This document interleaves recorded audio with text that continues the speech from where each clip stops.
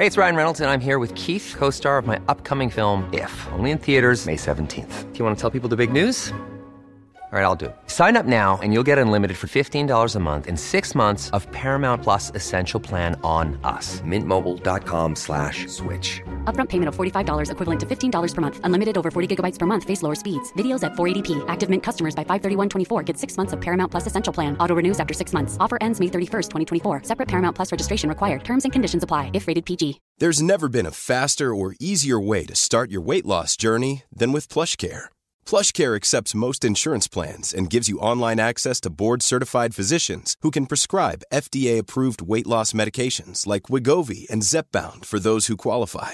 Take charge of your health and speak with a board-certified physician about a weight loss plan that's right for you. Get started today at plushcare.com/weight loss. That's plushcare.com/weight loss. plushcare.com/weight loss.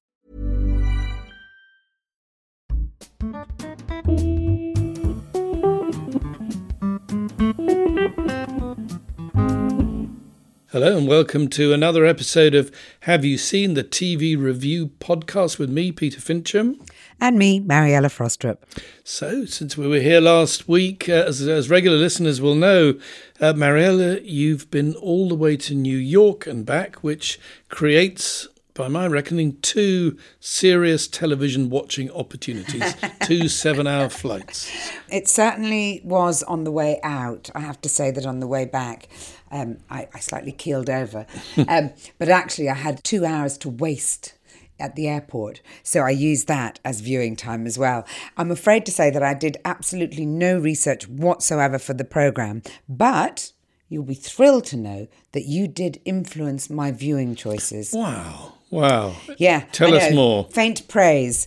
Because the newsreader, which I sort of thought I quite liked, if you remember, and I said, oh yeah, I might watch a bit more of that. I thought, well, I'll give it a go, and then realised that, of course, that there's Series 1. And I thought, well, I'll look at Series 1. Series 1 is brilliant. Okay, well, that's brilliant. A good tip to me, because I'm going to go back, because I haven't seen it. Highly recommend going back. It's actually laugh out loud funny. But I was very frustrated, and I don't know if this has ever happened to you, because I put on my iPad, sat there, started watched the first 2 episodes, and then realised that the third one hadn't downloaded. And obviously it's on BBC iPlayer, so you can't use it. And you were at 30,000 feet. 30,000 feet. But even, well, they've got Wi-Fi now, but I'm sure it's not strong enough to download. But also, I couldn't download it when I was in New York either, despite the fact that I was desperate to watch more of it. So, thankfully, I'd also recorded Fauda, 2 series of it. I got through 1 1/4 on the flight out. I just didn't stop. I kept thinking, I should stop now and have a little snooze and I just couldn't let go. I felt like I now know what Ramallah looks like and what the West Bank looks like and the tension that's going on. And actually, more than anything, I'm so surprised that it's made by an Israeli production company, and it's an Israeli project, because I think it's incredibly balanced. By the way, for our listeners who don't know Fauda, it is a highly dramatic thriller set in Israel about the conflict between Israelis and the Palestinians. And Arab Israelis, because it's not set in Gaza, but it dramatizes the underlying conflict and it tells it from both sides. I've been a bit of a Fauda bore for the last 2 or 3 years, saying to people, oh, you've got to watch Fauda because it's edge-of-your-seat television. I'm fascinated to know, did you feel in any way uncomfortable watching it at such a terrible time in the Middle East? Or, I think you've already answered this, in some ways it tells you a lot about that world. Now, it does tell you a lot about that world, but it is ultimately made by... It's an Israeli production made by a brilliant Israeli creative team. I wonder if you were on the other side of that divide, whether you would say, whether you take the same view. There are 2 questions there. One is for people on the other side of the divide, which I definitely don't feel in any way qualified to answer. But the one for me was, no, I didn't feel uncomfortable. I think that what it did was it lent context to something that's in the headlines. And I think that they've done it very well. Is it my only guide to what's happening in the Middle East? Absolutely not. But I think that it's very, very interesting in in terms of how it depicts those relationships, how they work. And it's not a kind of good guys, bad guys situation. You become deeply invested with this group of characters, but I think it's very ambiguous in a way. No, and that's what I was surprised at, clever. because it's a region not known for its ambiguity. Yes. I mean, I wonder whether its viewing figures have gone up because of what's been going on in Israel and Gaza. I literally don't know, but it's been around for a while. And one of the things about on-demand viewing and streaming is that at any one time you can go back to things that were made some time ago because they're suddenly relevant today. And that's true of Fauda. So I mean, on the simple level of, is it a good drama series? I think you and I are in complete agreement here. We'd recommend it to people. Watch Fauda. It's remarkable. You agree? Well, I didn't. Was there a question? I think that was a sort of diktat from you. I was just having a chit chat about what I watched on the plane to New York. Yeah. I mean, I think that the wider conversation about what drama and storytelling can add to your understanding of complex places and issues is quite an important one, because I think storytelling is really important around these issues, because we all act as though the news headlines are absolutely factual and give us a very clear fact. But you know as well as I do that there is a whole tsunami of fake news and biased news and all swirling around out there. So I think every little bit that you take in gives you a bigger picture to work on. And why shouldn't drama do that? Of course it should do that. Drama does lots of things, and we're going to talk about 3 dramas today. They're variously there to entertain you and to make you laugh, enlighten you, and so on. I'm not sure how much we're going to learn about the bigger picture of the world in turmoil from our choices this week. But you know what? With the world in turmoil, it's quite nice to have some good old-fashioned entertainment as well, isn't it? Yes. You never know. We might find one of them is a fundamentally educational series. But I think, let's see what our listeners think as I introduce them, okay? On today's episode, we're going to be talking about Apple TV's big budget answer to Bridgerton, the Edith Wharton-inspired costume drama The Buccaneers. Not so much current affairs there. Archie, ITV's 4-part drama about the life of Cary Grant. May learn something about old Hollywood, I suppose. And speaking of Hollywood, we'll have a bit of Hollywood star power as Oscar winner Emma Stone stars in The Curse, which is Paramount's new comedy drama. At least I think that's what we're calling it, a comedy drama. Not to be confused with whatever it was you were accused of. There was another series called The Curse on Channel 4 a couple of years. Actually, I think even as recently as last year, but totally different Curse. This is a brand new show, The Curse, and as you say, it's got Emma Stone in it. It's a big star-studded thing. I'm delighted to say that our guest this week is the mathematician, best-selling author and award-winning science writer and broadcaster Professor Hannah Fry. Hannah, we're so thrilled to have you with us. Oh, not as thrilled as I am to be here. Thank you so much for having me. Now, I could take up the entire first half of the show talking about Hannah's many and varied credits from a Radio 4... Make a change from you reading out yours, though, wouldn't it? Oh, blimey. Didn't get far into that. Just loving it in. Well, the listeners are going to hear it anyway. From her hit Radio 4 series, The Curious Cases of Rutherford and Fry, to her deeply personal documentary, Making Sense of Cancer, for which, quite rightly, she won a Grierson Award just last week. And, of course, there's the second series of her BBC documentary, The Secret Genius of Modern Life, which is airing at the moment and has been in receipt of rave reviews. But, Hannah, the thing that struck me as most remarkable was the fact you were able to make a hit radio, and I do repeat the word radio documentary, all about graphs. Surely an inherently visual thing. How did you manage that? A bit of I'm secretly a witch, so I've gone in and jinxed everybody. It was quite a pitch. That was quite a pitch meeting to go in and say, this thing that famously only works visually, I want to do it without any visuals at all. But I also think that actually there's something beautifully poetic about graphs right now. Just go with me on this for a moment, because I think that sometimes when you get the right graph, it's telling a story about the whole I don't know, like you can have the whole history of humanity in a single line on a page, right? Like there are some graphs which tell stories about who we are and how we relate to one another and the types of things that we care about and the types of ways that we behave. And it's all contained within this shape on a page. And in some ways, I think that story, the poetic version of that story, feels all the more visceral and feels all the more alive when you're describing it rather than looking at it.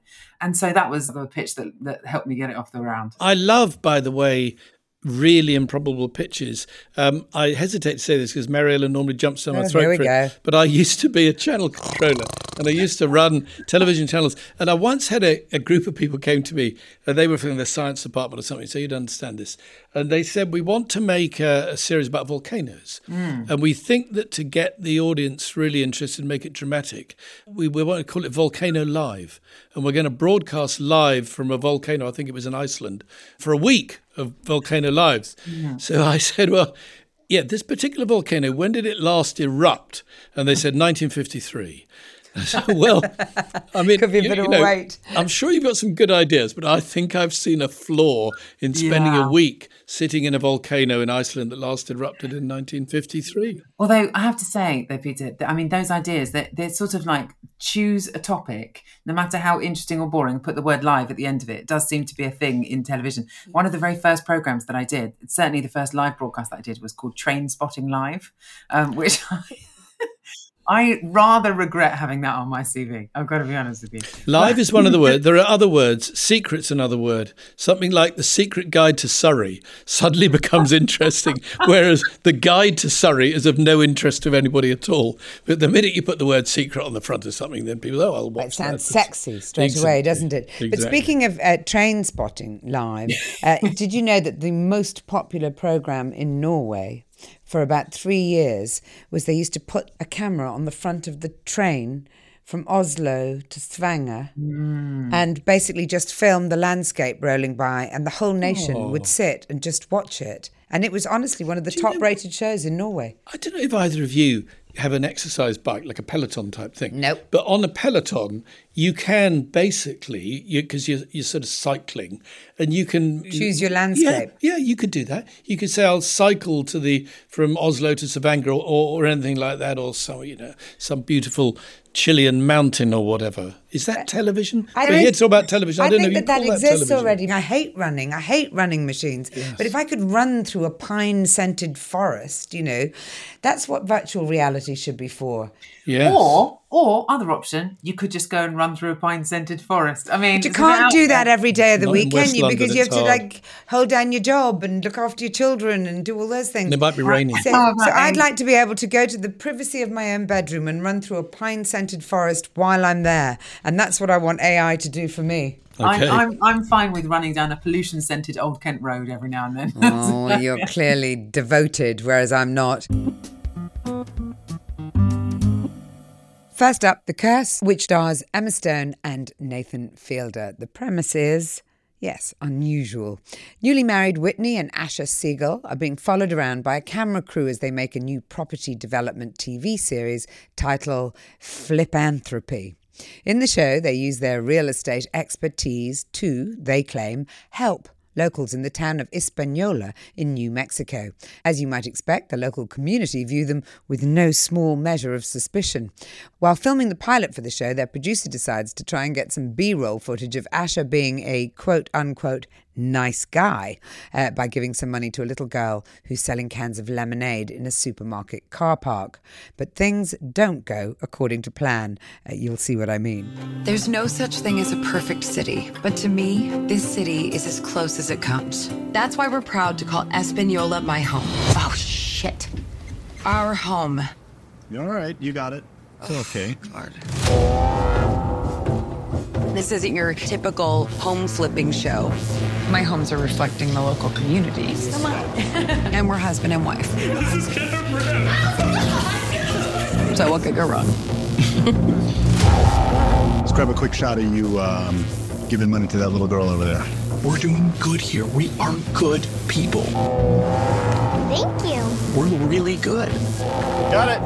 So all I had on me was that $100 bill. No refunds. That's not fair. It Come is on. fair. Let me go get change and... What is that? That's nothing. You don't need to see this. Why did you snatch back the money? Why didn't you just give her the 100? I was going to buy 6 of them for $20. I curse you. What did she say? As I think you can hear in that clip there, Emma Stone's performance really does manage to capture the worst, most cloying elements of that kind of performative philanthropy. So, have they really been cursed? Or are they simply bad people? It's part comedy, part drama, part neither. What did we think? First of all, did we really need to see both the father-in-law and the son's penis? Let me just start you off on that. Well, a reason, not the need. I'm going to put my cards straight on the table. I thought this is the most original thing I've seen for months, and I loved it, and it made me laugh. But also, it had a quality that some comedy has, that it made me squirm, and it was a very uncomfortable thing to watch. Like if you to use a comparison, when you first saw The Office, and you squirmed at David Brent because he was making such a fool of himself throughout. And this couple, played by Emma Stone and Nathan Fielder, are making fools of themselves. They are the very definition of white privilege, going into this town, Espanola, and trying to do good and tripping up over themselves all the time. And it's such a weird... It's very hard to describe this show. I think it's really darkly satirical and it's really clever. I think the writing is so clever, and they absolutely ace this portrait of this, do-gooding, misplaced philanthropic couple who basically haven't a clue about what they're wading in and actually aren't that nice at all in real life, and will do almost anything in order to pursue their ambitions.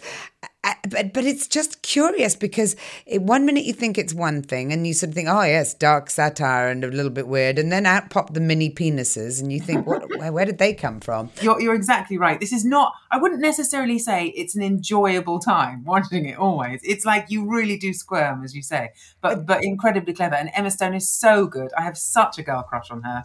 Yeah, me too. She's absolutely amazing. I mean, one of the darker points in it, I thought, was also that sex scene, which was really, not since Blue Velvet have I seen anything quite that sort of darkly macabre just thrown into. What was even going on in that scene? I couldn't work out what was going on, except that I'll explain it to you later, Peter. I think we don't want to, totally put off our listeners. I'll explain it to you. He's very naive. For a man his age, it's amazing the things that you have to talk him through. I've led a very sheltered life. But it's funny as well because it felt like it just captured a program director and the way he's nicking all that beef. Oh, he's so creepy, time. That character. He's so creepy. But I've met so many people in television like him. I think maybe that's it. Maybe there is a little bit of navel gazing going on here as well, because I think that having worked in television and knowing the types of conversations that go on behind the scenes, maybe that is where it just particularly resonates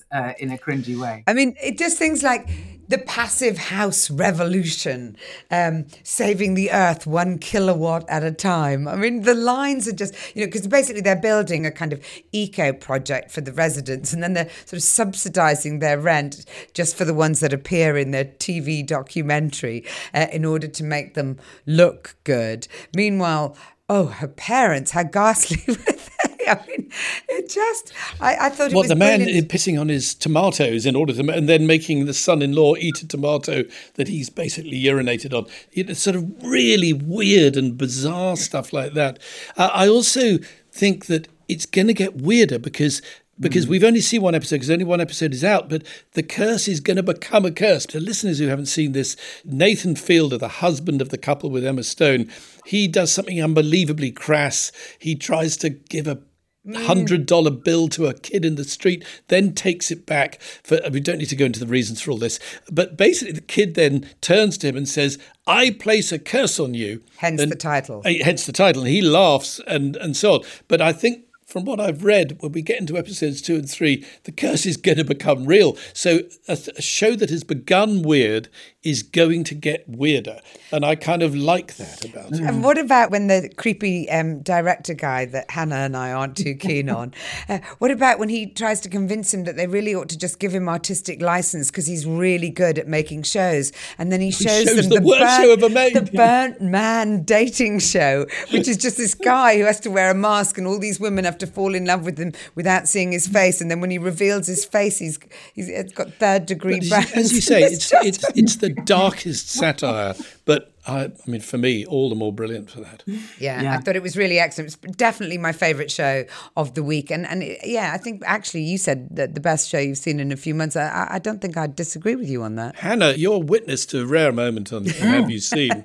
When Marilyn and I arrive at the same position. Are you there as well? Or will you go on watching it, Hannah? You know what? I really think I will. It's also a passion project, I noticed, because it's written by Nathan Fielder. Yeah, he's created it and everything. And Benny Safdie, who's the producer of the programme, the one we're talking about. It's written by him and Nathan Fielder. It feels very much like a sort of passion project, one of those early things. It feels a bit like, do you remember when Good Will Hunting, Matt Damon and Ben Affleck made that very first movie together, and, you know, it felt like a project, sort of a fraternal project united together. And I think there's something about that kind of freedom to write. I think of these, I think it might be Benny Safdie, was behind Uncut Gems, the brilliant Adam Sandler.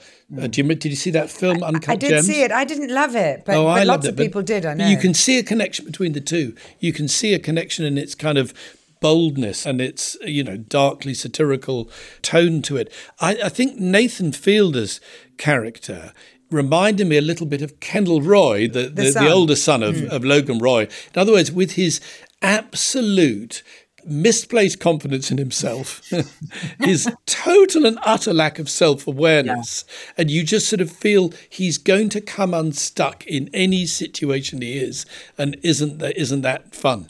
The Curse is available on Paramount Plus now.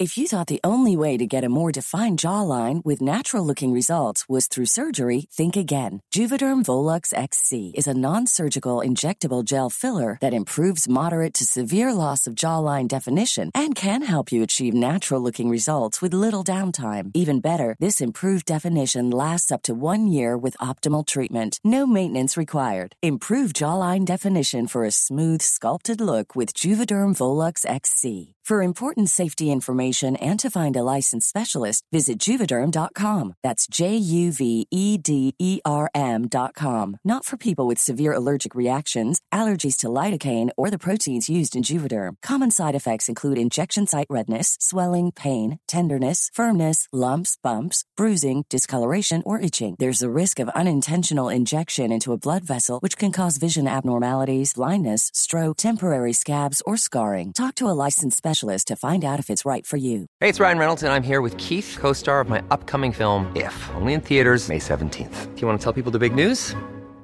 All right, I'll do it. Sign up now and you'll get unlimited for $15 a month and 6 months of Paramount Plus Essential Plan on us. MintMobile.com/switch. Upfront payment of $45 equivalent to $15 per month. Unlimited over 40 gigabytes per month. Face lower speeds. Videos at 480p. Active Mint customers by 531.24 get 6 months of Paramount Plus Essential Plan. Auto renews after 6 months. Offer ends May 31st, 2024. Separate Paramount Plus registration required. Terms and conditions apply if rated PG. There's never been a faster or easier way to start your weight loss journey than with PlushCare.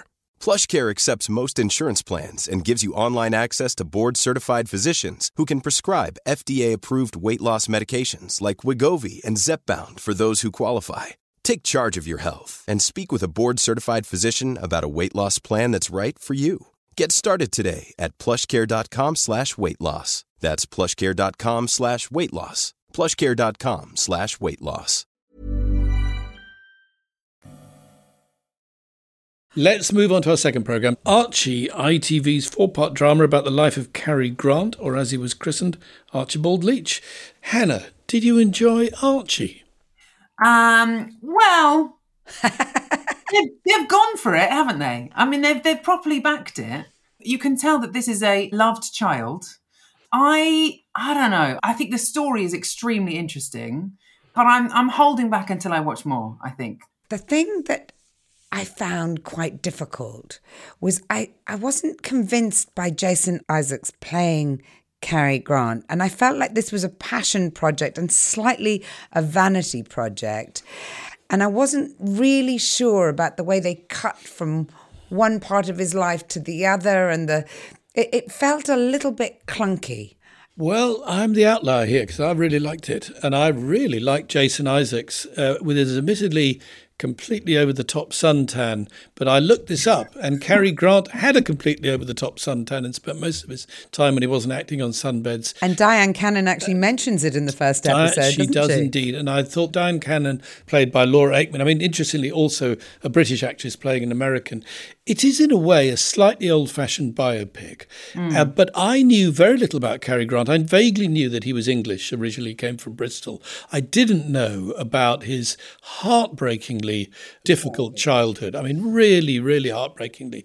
And then I liked the fact that you saw what Cary Grant became, a consummately brilliant actor, big Hollywood star, and yet somehow hollow inside because of where he came from and from his early life. The child is the father to the man is lurking in this. And I thought that was very well done. It's written, by the way, by a guy called Jeff Pope, who has been at ITV for many years and written some wonderful things. So, for instance, when I was there, he wrote a 3-part series about Cilla Black called Cilla with Sheridan Smith. Which is great. Which is great, a very unlikely and unusual thing to do. He's somebody who has surprising and unusual ideas that you can't imagine they're very easy to get commissioned, because a biopic of Cary Grant is not a sort of obvious thing to do. And for exactly that reason, I liked it, because I was learning a lot about somebody I was vaguely aware of. By the way, it had the blessing, the series, of Cary Grant's daughter, Jennifer Grant, who he had with Diane Cannon, his only child, and the pair serve as executive producers. Well, I think it's based on a book, and therefore they've obviously got the rights to the book, and they've involved members of the family in the making of it. But it didn't feel like a whitewash, did it? It didn't feel as if it was saying, what a great guy, Cary Grant. It very much made you feel you can be as successful as you possibly could be. You know, a Hollywood star, having come from an impoverished background in Bristol, and yet you don't get rid of the demons that stay with you. I know, but I mean, who'd have thought? I mean, honestly, I mean, there's barely a story about a Hollywood star where that isn't, part of the narrative. I do wonder about that, because, I mean, it is in many ways just it's rags to riches. And exactly as you say, Mariella, every Hollywood star that you could possibly consider has like some sort of sad way to like tell that. I mean, I know that the particulars of this story is that, as you say, coming from Bristol, from the very poor background.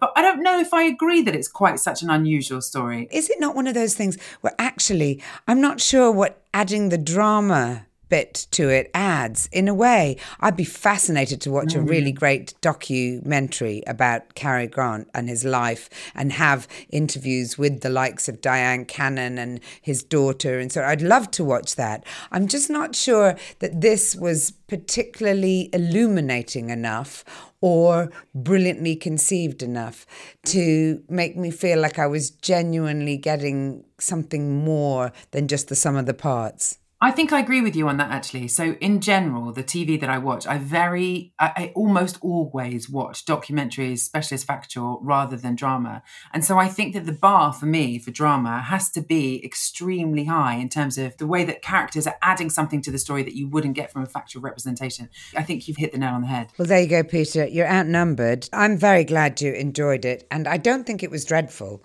I just didn't think it was quite good enough to recommend it, with both thumbs up. I think that would be my takeaway from it. And I love Jason Isaacs, and I'm very interested in Cary Grant's life story, but maybe not both in the same programme. Cilla, on the other hand, that one was amazing. That one was really amazing. Yeah, no, I agree. And again, a fantastic central performance from Sheridan Smith, and all the music but of course that took you to a completely British place. It took you to Liverpool, the Beatles, the early 1960s. This is a harder sell to an audience, I think, but good luck with it, because I think they do it well. All episodes of Archie will be on ITVX from the 23rd of November. So The Buccaneers, a new 8-part period drama based on Edith Wharton's final unfinished novel of the same name. Don't be cross with yourself if you haven't heard of it. We hadn't either, I think it's fair to say. I won't overburden you with plot, but then neither does the programme. Here are the headlines. At the invitation of a charming English aristocrat, a group of fun-loving young American friends are invited to travel from New York and experience a bit of 1870s London society. They've got piles of new money, but they're unprepared for the stiff upper lip they'll meet when they arrive here. Suffice to say, there are culture clashes everywhere you look. Girls, here is to marriages, men, parties. Not particularly in that order. Oh! But darlings, we always come first. For certain girls of refinement, New York has become too limited. I quite agree. He insists that I invite you and your daughters to London. London. London. As very acute listeners may have noticed, that was Mad Men's Christina Hendricks, who was particularly surprised about a visit to London.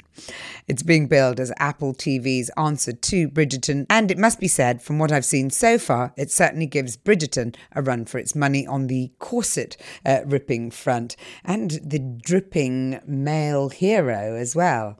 We'll go on to talk about that. I thought there wasn't one single period drama that hadn't been chucked into this bucket. Hannah. Buccaneers, rather than... Exactly, the Buccaneers. Oh, I don't know. I mean, okay, I did watch Bridgerton when it came out, and I quite enjoyed it. There were some things about it that I quite liked. I liked the fact that they had a real mix of characters, that they had used all ethnicities, didn't worry about being factually accurate. I liked that. I liked the richness of it. But, I just sort of think that the reason why the Jane Austen stories that all of these are ultimately trying to emulate are so rich and engaging is because it's like the tease without ever getting the payoff. And I sort of think the kind of modernization of the type of tale that made us so excited makes it not as appealing. We talked a few weeks ago about a series called Mamma Mia, I Have a Dream. And Mariella didn't like it. It has that snoring sound. I quite liked it. But I've given up even articulating was it you who pointed dismay. out that at the beginning of Mamma Mia, you've never seen so much grinning and smiling in your life. The contestants came in grinning and smiling and rushing around, and then they were shown their hotel rooms, and they just thought it was the most exciting thing And I kind of agreed with that point. I've never seen so much excitement on screen until I saw The Buccaneers, when the characters are so excited about life and about going to England, and the director must have endlessly been shouting at them, "Can you do a bit more grinning and smiling, please?" No, Because they're just young, Peter, and they're full of the joys of spring, and you don't recognise that. I remember, I can remember being young and being rather miserable and morose and thinking, why aren't I getting invited to enough parties? But not the people in the Buccaneers. That tells us a lot more about you than perhaps you want our listeners to know. But I can't believe that both of you aren't talking about the fact that everything was there. There was a bit of Poldark brooding on the cliffs, the Duke of Tintagel, obviously the Darcy figure, the coming out of the ocean waves, they didn't even bother with the shirt. Colin Firth at least wore a shirt, he's got, as to your point, Hannah, he's stripped down to the waist, I feel like the Gilded Age was so much better and more interesting than this. And it just felt like everything had been thrown into the Buccaneer, and it just felt ridiculous. I mean, it didn't feel like they had anything left to period drama about it. It does have Christina Hendricks in it, though. And that is one saving grace. I like the actress who plays Nan. Oh, yeah? Yeah, I thought she was really great. In fact, I'm going to just look up and see what her name is now, because I thought that she was really a breath of fresh air. And I thought Christina Hendricks was really channeling, what's the woman that you fancy in the Gilded Age? I don't know who you do. Come on, the really rich one. They're all rich in the Gilded Age. They're literally, without exception, they're rich. Carrie Coon. Carrie Coon, you mean. Yeah. Yes. I thought that Christina Hendricks, even though I think she's gorgeous and delectable and delicious, I just thought that she was channeling Carrie Coon's. I think you've got to look at a piece like this in terms of the audience who it's aimed at. And I've seen it compared, for instance, to a series I don't know if either of you know, called Gossip Girl, which Gossip Girl, my kids at a certain time, watch Gossip Girl kind of on a loop because it just sort of hit them. It was like a bullseye in terms of their interests. And what this really is, I think, is Gossip Girl given a different wrapping, and the wrapping is the wrapping of period drama and kind of Bridgerton. I think you could say it's a bit too much out of the Bridgerton playbook. You know, modern music clashing with the period setting, very modern characters who just happen to wear frocks and bonnets and so on. But I mean, this is Apple TV, who kind of know what they're doing and have made some brilliant drama. I look at this and think, it's not sort of for me, if I'm really honest, but I think it knows what it's doing and I think its audience might rather love it. By the way, the actress I love is called Christine Frueseth, and I know it's Frue because she's got a line through the O, like my name used to have. So she's clearly So there's a bit of Scandinavian solidarity here. Yeah, that's why what's going on like here. it. Yeah, definitely. Enough. I just feel it's very frothy. It's frothy, yes. The irony is, I've seen it said about The Gilded Age that it takes you into Edith Wharton's world. Wrote The Age of Innocence. And of course, this is based on an Edith Wharton book, but I'm not sure Edith Wharton would recognise much of it because it's given, as we say, the full kind of modern how to do period drama by changing everything about it, the music, the look of it. Now, that's fine, and Bridgerton did it very well. Does the Buccaneers... Does it feel a bit too much as if it's trying to jump on the Bridgerton bandwagon? I would argue it does. I think also it very heavily relies, and I can imagine why in Edith Wharton's day, on that contrast between the new world and the old world, between the Americans being brash and loud and modern and the Brits being reserved and snobby and dismissive of money but desperate for it sort of thing. And that to me feels also very old-fashioned now. And I feel like she gave up writing this book because got bored and thought nothing original or maybe here. She died. We don't really know. Maybe she we died. Don't know enough about Edith Wharton. It's like Schubert's Unfinished Symphony. It is unfinished for a reason. And actually, am I right in thinking that a few years ago, I think ITV took the unfinished Jane Austen novel Sanditon and turned it into a period drama? There's obviously a vogue for taking unfinished. I suppose if it's unfinished, you've got a bit of freedom, haven't you? You can do what you like with it. Material, that's why. Well, yeah, but there's plenty of finished novels out there you could adapt. But it wasn't successful either, so maybe there's a lesson which is leave unfinished novels alone. I don't think this is really the issue here, the finished or unfinished nature of it. I don't think that's the kernel of the issue here. It's, does it work in its own right? And I think I'm saying, well, I don't know that it's quite original enough in a post-Bridgerton world, but it might make some people happy. All episodes of The Buccaneers are available on Apple TV Plus now. Hannah, before we let you go, what do you normally watch? What have you been watching that you really like? Or have we just given you a chance to watch some telly and you haven't been watching any recently? No, I've been watching Couples Therapy. Have you seen Couples Therapy? No. Oh, my God. It's so good. Okay, we've got to watch that, Peter. Come on, tell us. Yeah. I think it was HBO originally, but it's on BBC iPlayer at the moment. Essentially, it's a New York psychiatrist's office, and it's completely real. Everything is real, and it's lit beautifully. So you sort of forget that it's real. You sort of think that you're watching some kind of strange comedy show.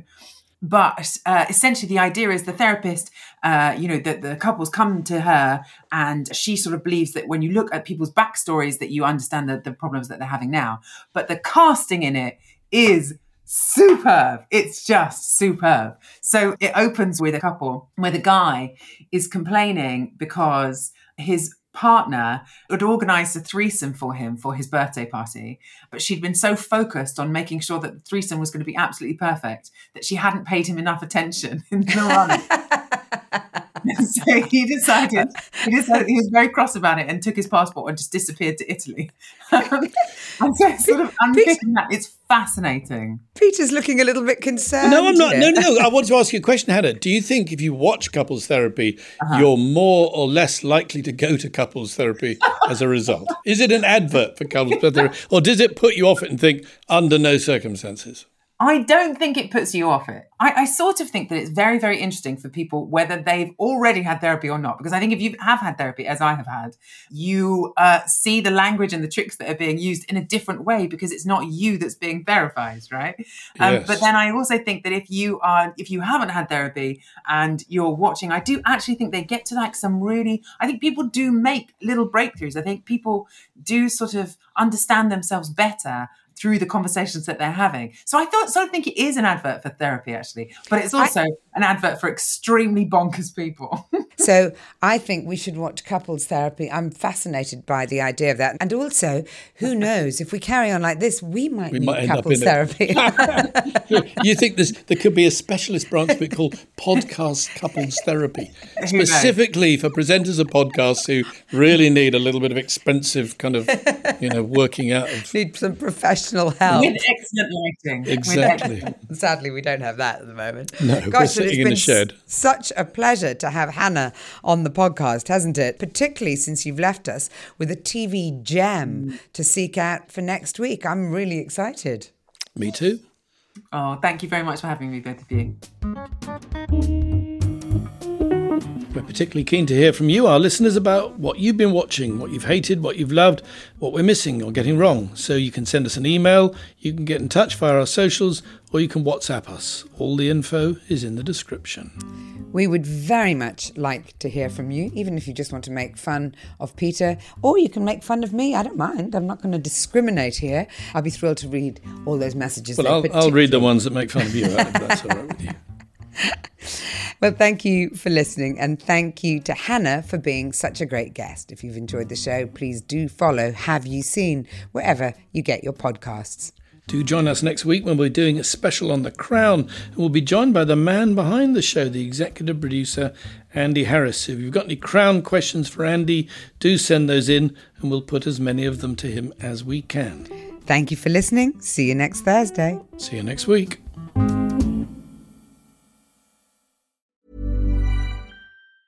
Planning for your next trip?